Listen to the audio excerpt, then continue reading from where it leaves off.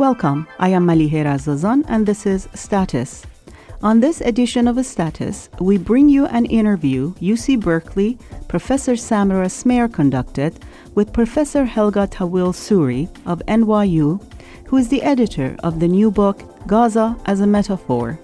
They will be joined by two of the book's contributors, UC Santa Barbara historian Shireen Seikaly and clinical psychologist Dr. Shehadeh. Gaza as a Metaphor explores the contribution of Gaza to our understanding of exception, inequality, dispossession, and biopolitics. If Gaza is a metaphor for faraway humanitarian disaster or a location of incomprehensible violence, it is above all an inseparable part of Palestine's past, present, and future, and of the condition of dispossession. Stay with us.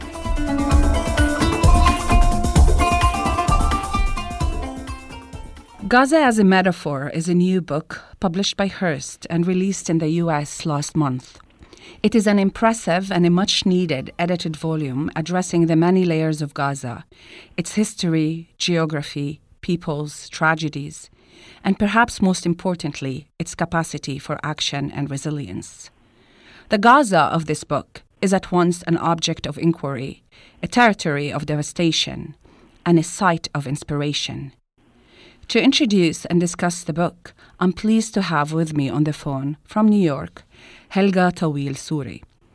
Together with Dina Matar, Helga is the co-editor of Gaza as a Metaphor. She is an associate professor of media and culture at NYU and is also the director of the Kevorkian Center for Near Eastern Studies there. Her research interests include such topics as technology, media, culture, territory, and politics in the Middle East and Palestine. She has researched and written numerous articles on Arab media as well as on cultural territorial politics, checkpoints, identification cards, and other material objects. Also with me on the phone are two contributors to the book. From Santa Barbara and Palestine, joining us are Shireen Seikaly and Shehadeh. Shireen Seikaly is an assistant professor at UC Santa Barbara and is a historian of capitalism, consumption, and development in the modern Middle East. She is the author of Men of Capital, Scarcity and Economy in Mandate Palestine. This book offers a historical and theoretical account of Palestinian businessmen, reformers of the domestic sphere, thinkers and scientists, British colonial practices, while utilizing the lenses of political economy, cultural and gender studies. Shehadeh is an assistant professor of clinical psychology at the Social and Behavioral Science Department in Birzeit University, Palestine. His past research examined the application of psychoanalytic theory to the Arab South. He worked as a neuropsychologist at Jamaica Hospital in New York and at St. Jude's Medical Center in Fullerton, California. His clinical and research interests focus in neuropsychology, emotional and physical trauma, resilience, and cross-cultural psychotherapy. Currently based in New York and Ramallah, Saeed is working on a clinical research project regarding Palestinian resilience under colonial occupation. Good to have you all with us. Let me begin with you, Helga. Could you tell us when and how was this book conceived? Thank you, Samira. So let me just sort of take a quick opportunity to say thank you for having us with you for this interview. It's a pleasure to do that and an honor to be interviewed by you as well. In terms of the inspiration, if you will, for the book, on the one hand, it was in the moment of the 2014 kind of attacks and the latest so-called war on Gaza of the summer of that year, but it's also a much longer set of inspirations and set of questions and desires.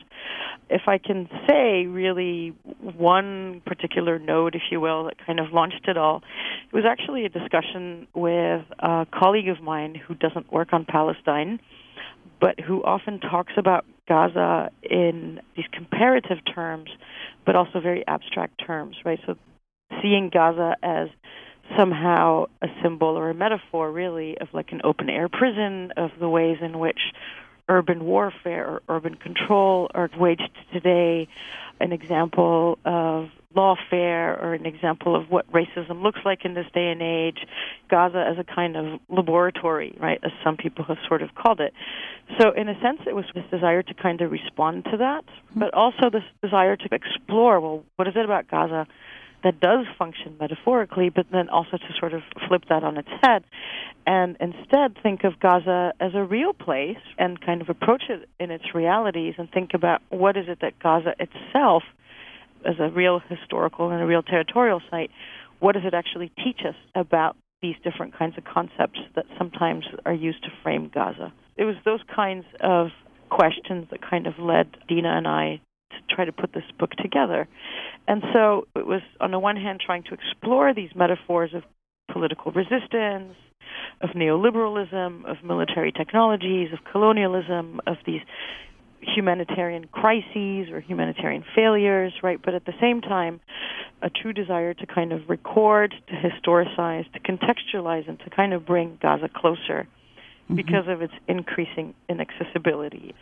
Gaza hiding behind a set of misrepresentations, mostly a set of stereotypes, a set of assumptions, and a set of fears. So this goes actually to the book's title, Gaza as a Metaphor. Mm-hmm.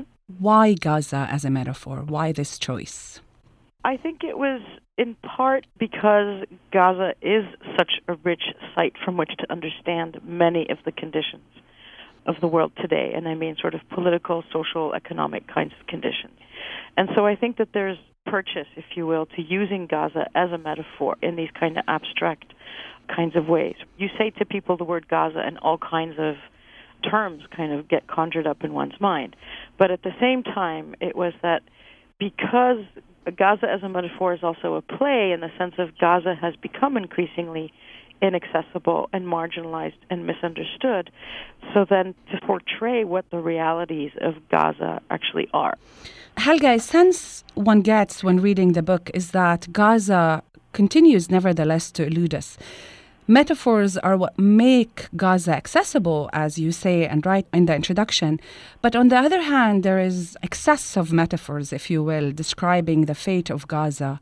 We have zoos, archives, torture chambers, cysts, and so on and so forth.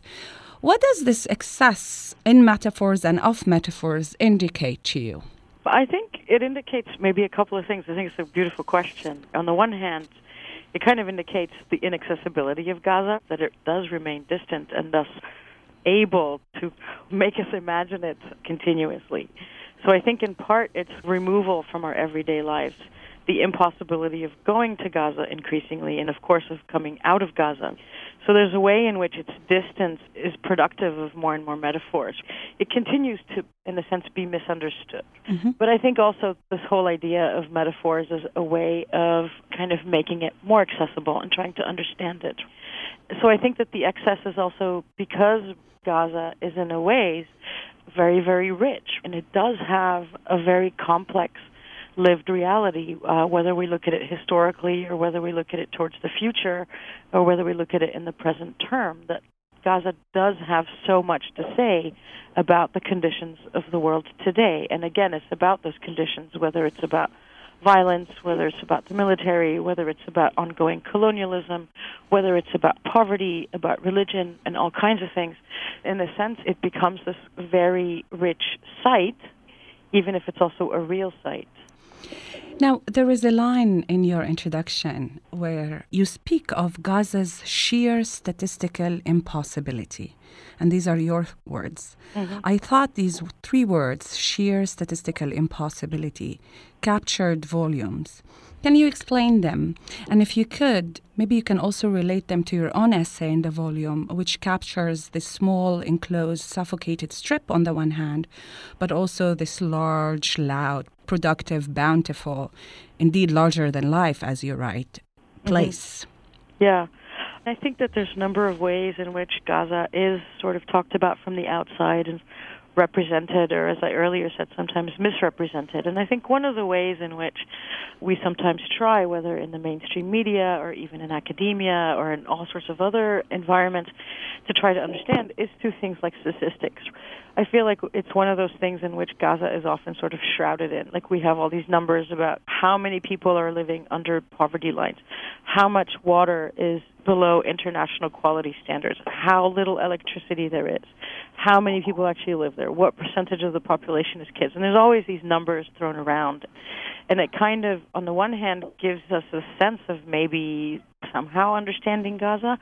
But I think on the other hand, it's also both a critique of looking at statistics as a means of trying to understand a lived experience, right? So one of it is statistics don't actually tell us very much about what real life is like. And then the other is that statistics often just sort of hide the historical context, the political context, and the realities.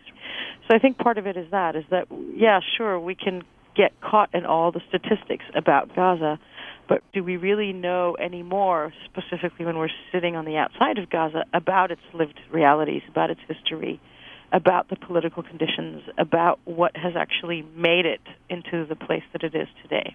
Yes. And indeed, your article does cover and does try to bring to the surface, or to capture, in fact, how big that place is, that it exceeds the statistics that only show enclosure, suffocation, and so on and so forth. Right. And I think that's what drove at least my own piece in that volume, which is, of course, Gaza is one of the smallest confined, dense places on Earth. It does function as an open-air prison of sorts, and other kinds of prisons or laboratories or zoos, or again, all these different kind of metaphors.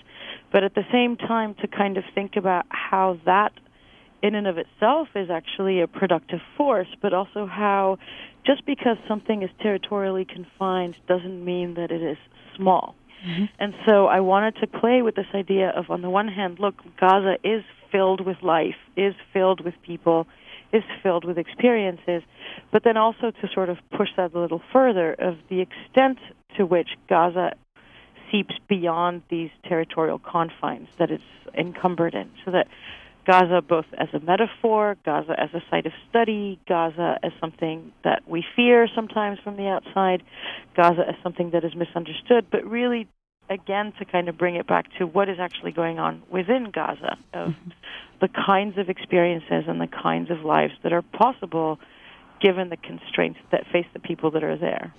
Now, what is truly magnificent about the book is the range of topics included, not to mention also the accessibility of the articles to non-academics. There are 21 articles in 3 parts. Can you speak about the organization of the book and what it covers? Sure. I think there was a very conscious decision on the part of Dina and I to try to have what we called an eclectic mix of people. We didn't want it to be a mainstream kind of academic book, even though we're both academics, but to precisely make Gaza more accessible through a range of different voices. So people like Saeed, who are doctors and practitioners, people like Shireen, who are academics, but who can also write in an evocative, non-academic way, and then people who are inside of Gaza, journalists, a kind of range of different voices. And so it was really this attempt to try to capture the diversity and that sense of larger-than-lifeness of Gaza. So that was a very conscious effort. In terms of the organization of the book, you know, it's always hard to decide how you're going to put things together, but I think in the end we decided for these 4 different sections, and on the one hand it was a section that was mostly focused on what living conditions are like in Gaza, whether in the present or in terms of how they relate to the past, and that's really sort of the first section of the book. The second is, in a sense, about the territory of Gaza itself, but also how that territory was produced, so that the Gaza Strip was not a place that existed beforehand, but is a place that was created in 1948 and continues to be created as such. So a set of articles that deal in part with the history of Gaza, but also with what the territory of Gaza actually looks and feels like in this day and age. The next section, which is called Narrating Gaza, it was really about trying to think about the ways in which Gaza is often violently subjected in narrative or in discursive or in visual forms, so that Gaza is often misunderstood, often misrepresented, often decontextualized and inaccessible in that way as well. The set of essays there kind of deal with Gaza's representation in mainstream media. What kinds of language could we use to think about Gaza with? What kinds of language or discourses could we use to perhaps free Gaza from the set of constraints that it faces.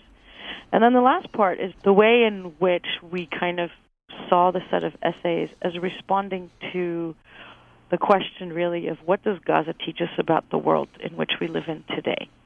So situating Gaza within these larger questions about war, about Zionism, about different sorts of territories, about history, in relation to, like, if I think of Sarah Roy's piece, in relation to what it means to be children of Holocaust survivors. So Gaza as it intersects with bigger kinds of histories and bigger sorts of questions.